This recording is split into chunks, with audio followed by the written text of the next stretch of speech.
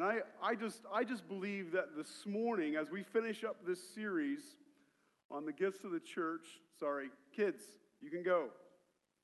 I am going to figure this out one day.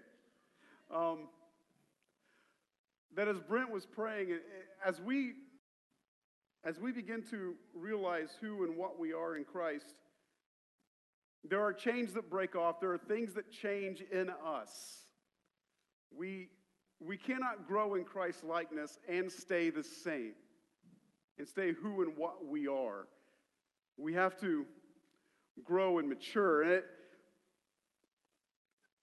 as we've learned Christ, Jesus has given us positions within the church to grow and mature the church, right? He gave apostles, prophets, evangelists, and as we talked about last week, pastor teachers to grow the church and to mature the church. Have you ever seen an adult that's not mature? Anybody? Yeah. Bill, would you put that on the screen? I think we know a couple of adults that are not mature. Does anybody recognize these two adults that are just not mature? And I liked how you all laughed when the picture went up, because it's fun to laugh at them, but nobody wants to be them, right? No, I mean, nobody wants to look at a map and go, hey, according to the map, we've only gone 3 inches, right? Or, so what are the chances of a girl like you and a guy like me? And she says, million, and his response is, so you're telling me there's a chance, right? Some people just never grow up. And so Paul writes to the church at Ephesus, and he says, guys, Jesus gave these gifts so that you would mature in Christ. You would grow up in Christ. What does that look like? Well, it looks like when you're out having coffee with a friend, or you're on your lunch break, or you're at a ball game with a friend, and they mention something about God, or they mention something about Jesus, you can say, you know what, actually, the Bible says this. And you can walk them through it instead of going, man, I wish my pastor was here right now. He would know what to say. No, it's your job to grow up in the faith, to understand what to say, and then share the gospel. My job is to equip you. This is exactly what Paul is writing to the church at Ephesus. Your job is to disciple others into the faith. That's your responsibility, to help people see the truth. And so when they see the truth, they're like, I want to be a part of that. And then they come into the church and they begin to grow, and then they reach their friends. And it just keeps going, so that the church becomes mature in the faith. And Paul goes on to say, as we're going to read here in just a second, Paul goes on to say, so that you're not tossed around by every wind and wave of doctrine and every wind and wave that hits society. You don't get tossed around because you know who you are, what you believe, because you've been in church and you're with the people that are helping you grow spiritually. So let's read Ephesians chapter 4, verses 12 through 14. It says this. He says, Jesus has given you all of these gifts to equip his people for works of service, so that the body of Christ may be built up until we all reach unity in the faith and in the knowledge of the Son of God and become mature, attaining to the whole measure of the fullness of Christ. Then we will no longer be infants tossed back and forth by the waves and blown here and there by every wind of teaching and by the cunning and craftiness of people in their deceitful scheming. Paul's telling the church at Ephesians, he goes, listen, there are going to be people in your life that come in and they're going to say things that sound right, but they're not. And if the gifts that Jesus gave to the church, if the pastor, teachers, apostles, prophets, and evangelists are doing their work, they should be equipping you so that when you hear false information, you can, the check engine light goes on and go, oh, something's not right about that statement. Something isn't clear. And you know enough to back it up with the Word of God, that you can go to the Word of God and say, that's not quite right. That's maturity. That's growing up, right? What? Why is it when you have a toddler and they're in the other room, they're making noise, but the minute the noise stops, what happens? Uh-oh, I'll snap. Something's going on, right? Some of you with toddlers in here are laughing because you know it's true. Because why? Because they're probably doing something they shouldn't be doing. They're trying to be secretive and quiet because they haven't matured enough to know you don't put that in your mouth. But I see Christians all the time ingesting stuff that they think is spiritual, that's going to help them grow, that it's really just damaging their spirit. Our job is to know the difference. And so Paul writes to the church at Ephesus, and he says, guys, you've got to know the difference. You've got to grow up. Because society is going to go from this extreme to that extreme, and then over here, and then over there. He goes, society is going to rock back and forth and everything. And he's saying, listen, there's going to be Christians that just follow society and rock back and forth, and they're here, and they're there, and they're over there, and they're over there, and they don't know what they believe. They just bounce around with wherever society and culture tells them to go. And he says, there has to be an anchor. It's Scripture, and it's time for us to grow up so that we're not being rocked by society, that we're not being pushed back and forth. And I think if there's ever a church that got it, it was Ephesus. Because when you read in Revelation chapter 2, and you read in other places in Scripture, we find that the church at Ephesus understood, probably greater than any other church of that day, understood the gospel. And why wouldn't they, right? Paul founded the church at Ephesus. John, the Apostle John, attended the church at Ephesus, especially after his imprisonment on the Isle of Patmos. Timothy was its pastor. Priscilla and Aquila attended there. Apollos, who was a partner with Paul, attended there. Peter would come in and speak at Ephesus. If there was one church that had it and understood it, it was Ephesus. Now, in Revelation chapter 2, there's a kind of little nudging there that Jesus says, listen, you've forsaken your first love. Yeah, you know the Bible, and you know how to rightly discern the truth, but you have no love. So he kind of reprimands them a little bit and says, you need some love. They've kind of gone to the other extreme where knowledge puffs up, right? They knew the Word of God, and they were prideful in it, and they forgot love. Because the Bible tells us that knowledge puffs up, makes me think I'm smarter than I really am, but love builds up. The little scenario I like to use for that is, knowledge puffs up like a balloon, right?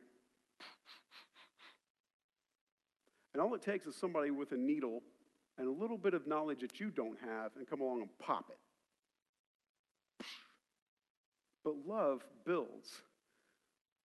I referenced Legos last week, right? And in Legos you build. And if I take that same needle and I push it up against the Legos, nothing happens. It doesn't collapse. It doesn't pop. They're built. And so the Scripture and John tells the church at Ephesus through the power of the Holy Spirit, he says, guys, you understand how to rightly divide the truth, but you've left love. And so what we want to be is we want to be Christians, as the Bible says, they will know us by our love. We want to be Christians that love, but it can also rightly divide the word of truth.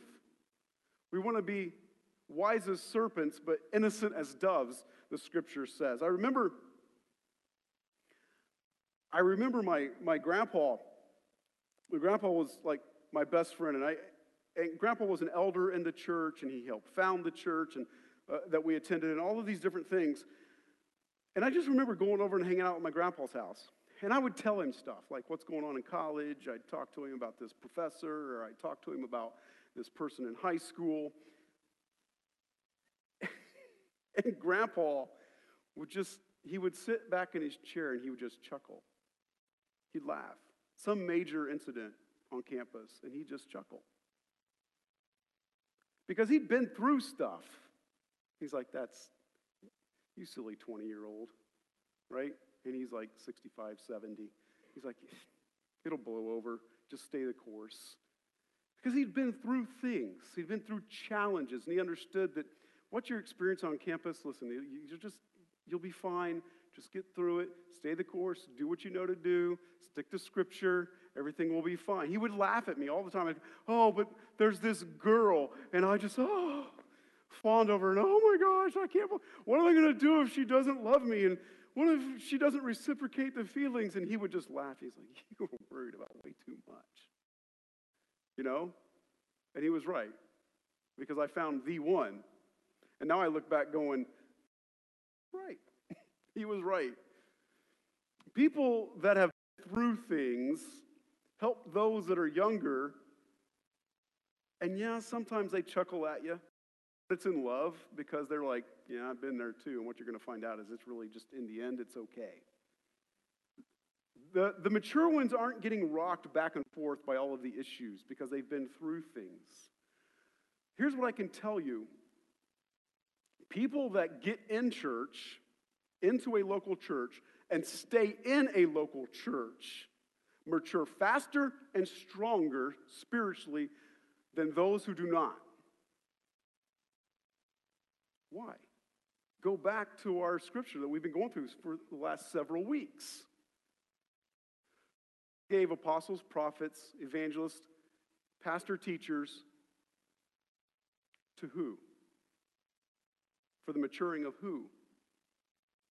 The church. Not those outside the church, not those that are trying to figure out Christianity on their own and do their own thing. He gave them to the church. And when you're in church and you have to rub elbows with people you don't really like, but you love them anyway, or a decision is made and you don't like it, but you stay anyway, that you decide to figure out how to work it out, that's maturing. As we're going to see in a little bit, that's what brings maturity. Not hitting the door as soon as the decision's made that you don't like. That's not growing up. That's just running because you didn't like it, and it's not the way I would have done it, so I'm out. That's not maturing. Maturing is learning to work through the problems. We're going to see that in just a little bit. And so he gives these gifts to the church so that those in the church might mature and be led, he says, so that we're not rocked back and forth, so that we can come to a unity of spirit. Notice a unity of spirit, not unity of doctrine and theology. Unity of spirit. There's a big difference in that. Because the person next to you isn't going to believe exactly the way you believe. But there's supposed to be unity of the Spirit. And so maturity happens in the body of Christ and in the church because the gifts were given to the church for the maturity of the church. And so if you want to grow up so that your spirit dominates your soul, which then produces out into the physical world, if you want that to happen faster, then you involve yourself in church and you begin to grow in church. The writer of Hebrews is writing to a particular church, and now he's writing to those that attend church. So this is directed towards you folks here today. Aren't you excited? Aren't you ready to read what the writer of Hebrews wrote? Yes! Some of you are giving me that sarcastic smile. Right? All right, let's read it. He says, we have much to say about this, but it is hard to make it clear to you because you no longer try to understand. Now, again, he's writing to church people. In fact, though by this time you ought to be teachers, you need someone to teach you the elementary truths of God's word all over again. You need milk, not solid food. Ouch. Ouch. You know, it's okay to mess yourself and you need your diaper changed at 6 months old. It's not okay if you're 25 messing yourself and need your diaper changed. Something's not right, right? Like you missed a step along the way. Something's not right. He said, guys, you've been Christians for quite a while and been attending church, and you still need people to teach you the elementary basics of your beliefs. Something's not right. In fact, he says in there the word try, he says the word try actually means to be dull, lazy, slothful, not applying yourself. Guys, he says, guys, you've been coming to church, you sit and you listen, and then Statistically, I know this statistically from Tom Rainer, 80% of you will forget the vast majority of things that I say this morning by tomorrow morning. Does that make sense? You will forget about 80% of what I say by tomorrow morning. And I've even heard pastors on phone calls, why do I put so much into my sermon if 80% of it's going to be chucked out the window by Monday morning because they're not even going to take it and walk through it and what have you. I can tell you the people that I know that are serious about spiritual maturity, they're taking notes during the sermon. Now, don't start scrounging, oh snap, where's my pen and paper? Get my phone out quick, I start taking notes. Pastor, people who are serious about spiritual maturity are taking notes in the sermon. They're chewing on it during the week. They're talking about it with their friends. They're talking about to their friends about what they've just read in the gospel because they're excited. They're on fire. They want to talk about these things. They want to know more. They want to learn more. They're excited about their faith. Those are people that are on fire. And he says, guys, the writer of Hebrews says, guys, you're not even trying. You're not even like doing anything. And then he says, you don't apply yourself. And put that verse back up there real quick. Put up verse 11. You no longer try to understand. The word understand. Are you ready? I'm going to get really deep into the Greek here. The word understand means understand. You don't try to understand it. You just get it. Oh, that was a good sermon. I really liked it. I liked that one story that he shared that almost made me cry. That was a good story. No, he says, you don't try to understand the scripture. He goes, and I want to write to you about the deeper theological things to move you on in your faith, but I can't. By now you should be at the spiritual back, bellying up to like a 20-ounce ribeye, but I'm putting formula in a bottle for you spiritually. I don't want that to be said of me, and I don't want that to be said of you, right? We shouldn't want that. He essentially just called them lazy. He just said, you guys are spiritually lazy. Ouch. I am grateful for the people in my life that have stood up to me and said, Tyson, you're just being lazy. I remember when I had my first job. And it was at Arby's, all right? And I was in the back, and I'm like making sandwiches, because you can't run the slicer until you're at least 18 years old. So like that was the thing you had to work for. Like someday when I turn 18, I will be the slicer boy, right? Woohoo! And so I'm back there, and I'm making sandwiches, and it's summer, and it's lunchtime rush. It's in Fishers, so we are hopping and moving, and it's crazy. We're lined up out the door, and I'm going, and I'm like turning around at the wall behind me, looking, okay, this is how I make a chicken cordon bleu, and okay, and I remember the assistant manager. She said, I won't actually repeat fully what she said because we're in church and I'm a pastor, but it involved a lot of four-letter words. And she said, you know what you're doing, just start doing it. And she got in my face. And I am thankful that she got in my face because from that moment on, I'm like, yeah, I do got it. I do know how to make that sandwich, right? And we need people to lovingly get in our face from time to time and say, you should be here, but you're not. You're still back there. Or you're still here and you need to be there. He says, by now you should be teachers. Didasko, the Greek word didasko. You should be teaching theological truths by now, is what he says. You should have mastered this material so that you can teach others when you're out in the world. Having coffee on your lunch breaks at ball games, you can teach the deeper theological things. He goes, but you can't. He goes, you should be teaching it. I have read where some scholars have even said that the average laity or congregation member in the church at Ephesus could teach collegiate level theology. The average person sitting out there could teach theology at a college level or teach philosophy at a college level. Think about that. Well, yeah, I mean, if Paul founded us, Timothy was our pastor, and Peter came and spoke all the time, and John attended, and Priscilla and Aquila and Apollos, and everybody was there, why not? Because just because you got the tools don't mean you can use them. Look, I got all kinds of tools in my garage hanging up, and they look pretty. You know why they look pretty? I'll give you one guess. They're all neatly organized. You know why they're neatly organized? I don't use them. I don't. And some of them, I've got stuff that my dad gave me. I don't know how to use it. It's still in the same condition as it was when he brought it home from the factory, because I don't know how to use it.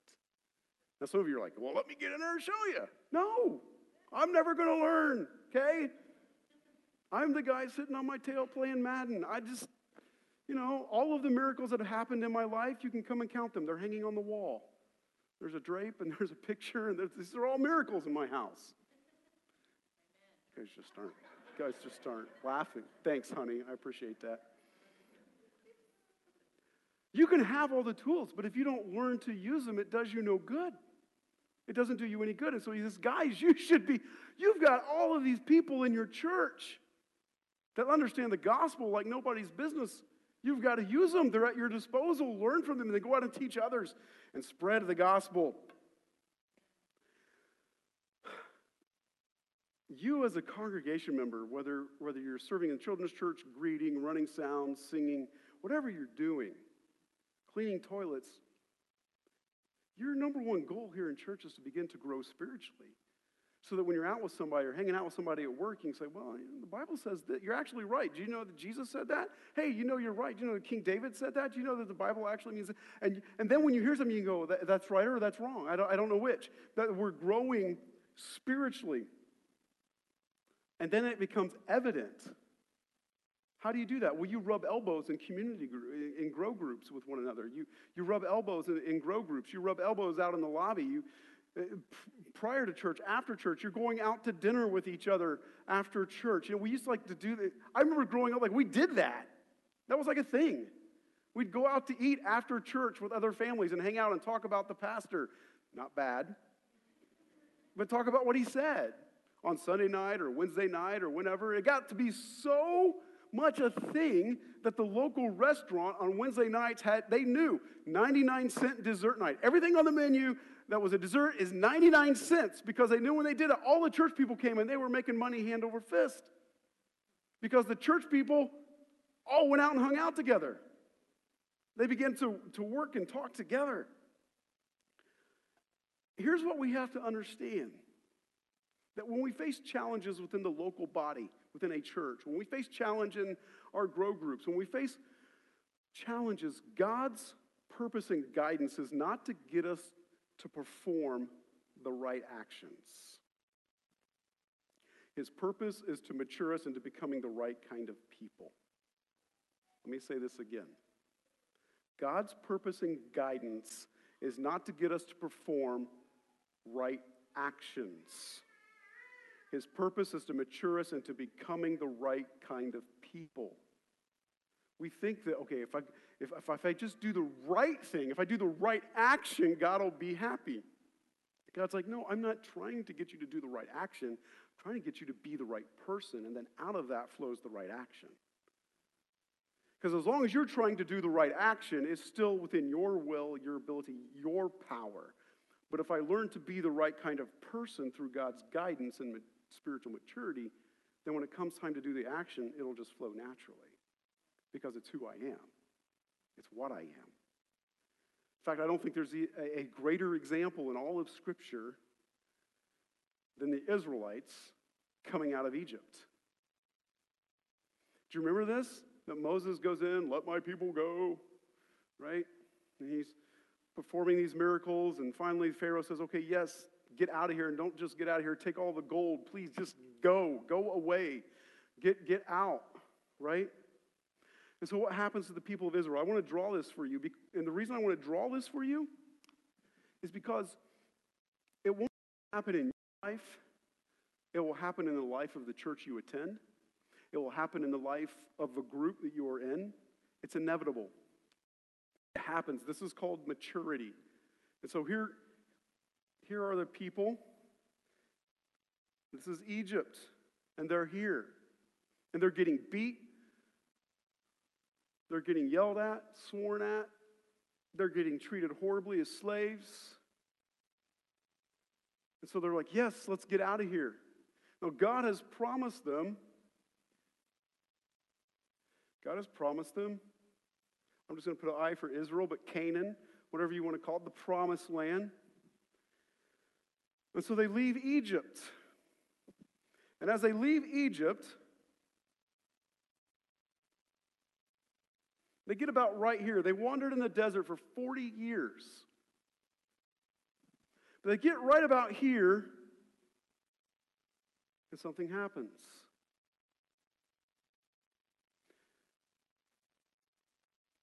You know your level of spiritual maturity, because the enemy will try to stop you here. He's going to attack you internally here. Here's what happens. They start complaining, right? They complain. It's tough out here in the desert. All we've ever had is this manna in front of our tent. And yeah, I mean, we don't have to cook and stuff, and our shoes haven't worn out for 20 years, but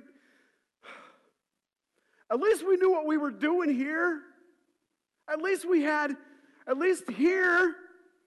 we had a roof over our heads, and we got fed, and we were comfortable here. Yet we got beat. Yeah, it was uncomfortable. It was painful, right? But at least there was comfort, some form. We adapted. There was comfort here. So you know what happens? Every step of maturity has this. You start to mature and grow out of where you were, and the change becomes so hard to make and so difficult to make that we start complaining, and we say, you know what? I'd just rather go back to being comfortable.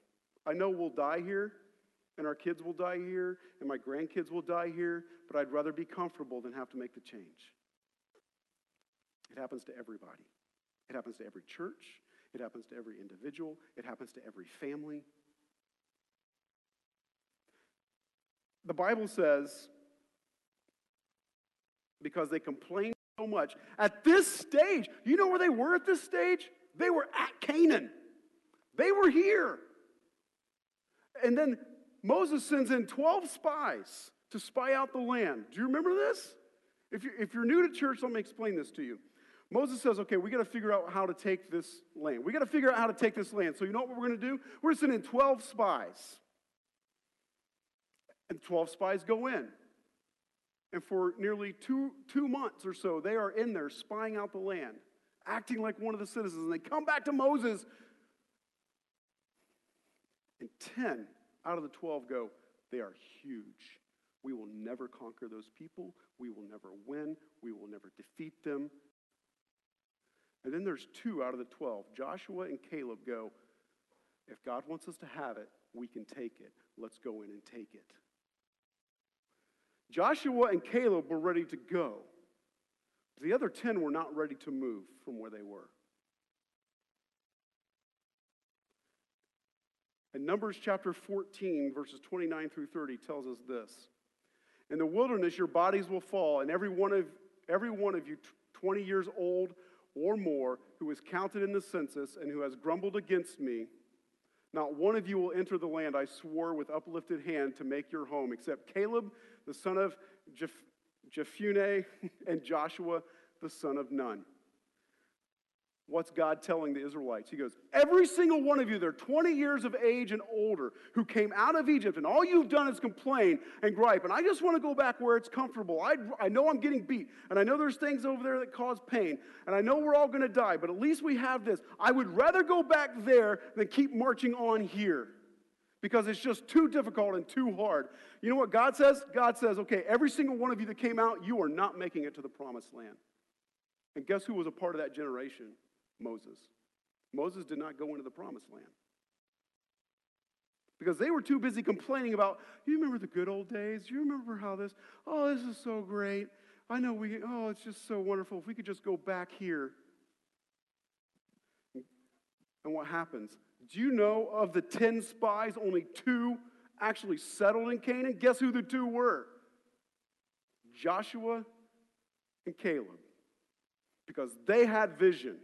They were willing to go through the difficult time and mature and get to the promised land.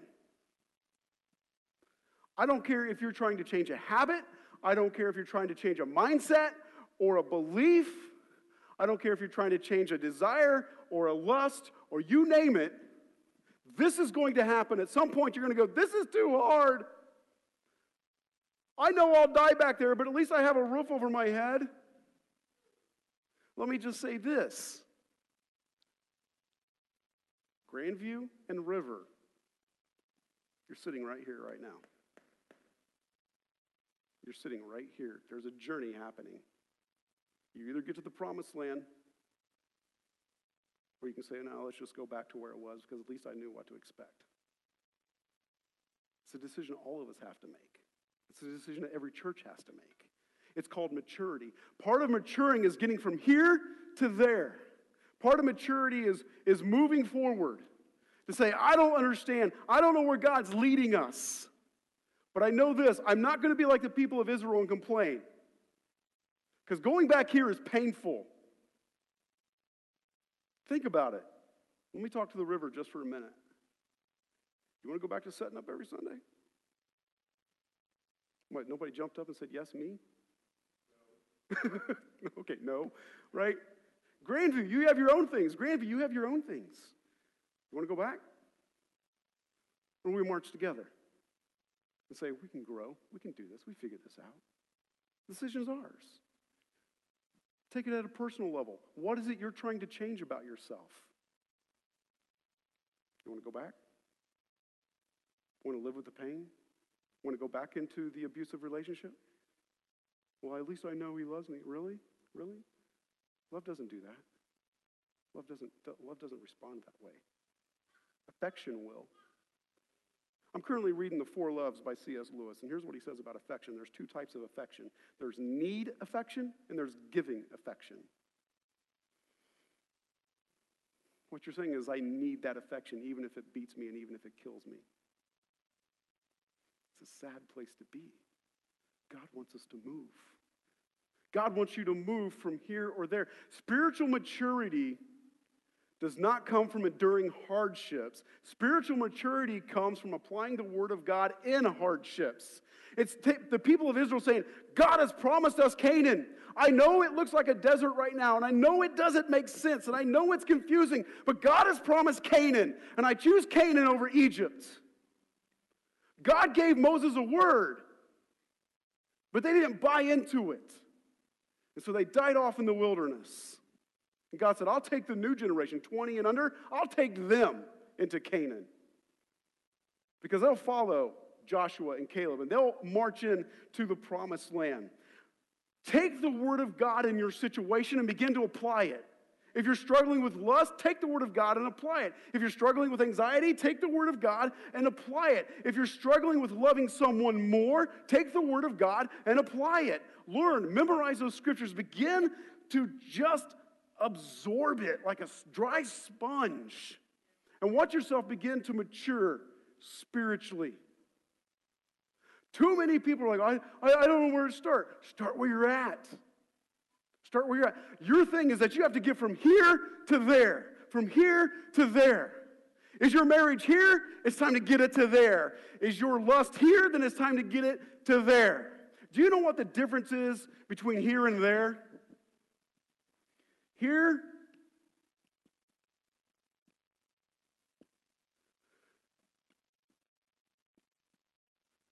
there. In the middle, it's just air. There's nothing here. There's nothing here. You're just progressing through. Drop the H, pick up the TH, or just add T. Right? You've got to move from here to there. Look at your neighbor and say, I'm here. Look at your other neighbor and say, but I'm going there. Now, how many of you know where there is? How many of you know right now you can say, I know where there is, and that's where I'm going? Then you've got to move. Some of you are like, I don't even know where I'm at. What's the address? Right? You got to move from here to there. But you'll never move from here to there until you get through this part. Because the enemy will come along and say, go back to shore. When did the enemy send the storm? At the beginning when they were getting in the boat? Or when they were out in the middle of the lake and Jesus is asleep? If I can kill you in the middle, you'll look like a failure to everybody because everybody saw the step of faith you took. If I kill you here, ain't going to matter. If I kill your dreams here, ain't going to matter. You're just starting, nobody's going to notice. But if I can kill you here, you'll look like a failure to everybody. And that's your fear of stepping out. That's why you haven't stepped out. Because you're afraid I'm going to step out, and at some point I'm not going to make it, and I'm not going to succeed. You need to stop listening to Satan and stop listening to the demonic lies that are in your head because you are more than an overcomer. Well, one of you know it. You're more than an overcomer. You're more than a conqueror. The Bible says you're the head and not the tail. The Bible says that you're seated with Jesus in heavenly places. Now, if I'm seated with Jesus in heavenly places in my spirit, then that means whatever this earth throws at me, I don't have to worry about. This world's passing anyway. Have you not figured that out? Like, you guys, you got to get from here to there, but you won't step out because you're afraid of this spot right here. So let me tell you how to beat this spot right here. Just keep walking. Just keep marching. Just keep going. You'll get through this. Every church will get through this if they choose to. Every person will get through this if they choose to. You've got to go for it. You can't sit back and do nothing. Listen, you don't have to be a professional to be successful with a product. Google was started by an amateur.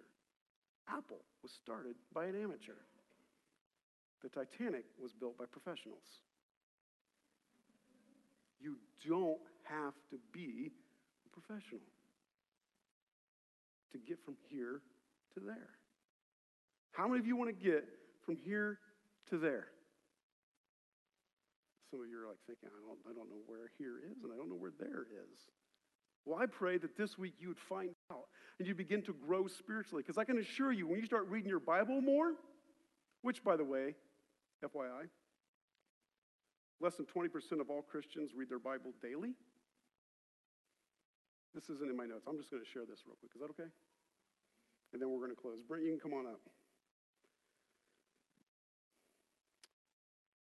19%, this is according to Lifeway Research. 19% of all Christians read their Bible.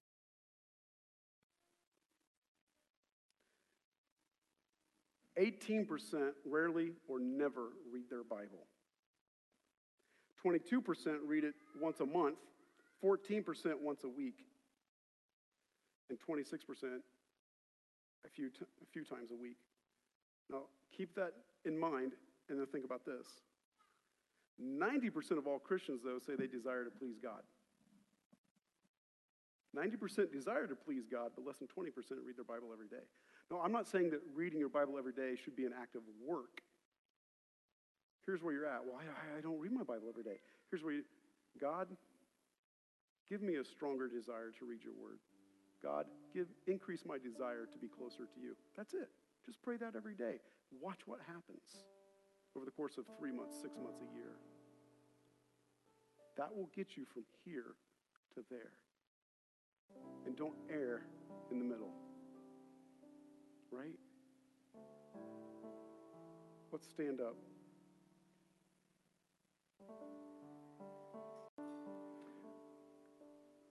I'm going to be up here to pray with you this morning. If you're wanting to, whatever, you need prayer for anything, I'm going to mask up and I'm going to pray for you. But I want you to know this, that God has called you to spiritual maturity to get you from here to there. So that spiritually you don't look like the picture of the two guys we showed at the start. We have enough of those people spiritually. We need some spiritual people that know the word, rightly discern the word of truth, and can help others. Brent? Sing that with me. 'Cause I'm no longer a slave to fear, for I am a child of God. Sing it out. And I'm no longer a slave to fear, for I am a child of God. Can you see your bars this morning? Will you unravel me with the melody? You surround me with the song, yeah, of deliverance from my enemies, till all my fears are gone. Sing it. 'Cause I'm no longer a slave to fear, and I am a child of God. Free. Oh, I'm no longer a slave to fear, and I am a child of God. God's chosen you for a time like this. And from my mother's womb, you have chosen me. Oh, love has called your name. And we've been born again into his family. His blood flows through our veins. Sing it. And I'm no longer a slave to fear. Hallelujah. And I am a child of God. Break those chains. And I'm no longer a slave to fear, 'cause I am a child of God. I am a child of God. Heavenly Father, we thank you for your presence here today. God, as we walk out of this room today, may we move from here to there, not afraid of what's in the middle, not grumbling and complaining about things, but just trusting you along the way, knowing that in the end, you will make all things work out for good for those that are called according to your purpose.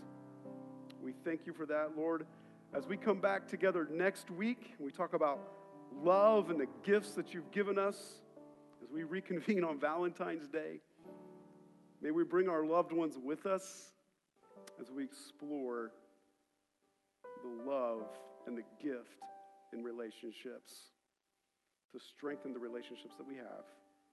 In Jesus' name, everybody said, amen. Amen. You guys have a great week.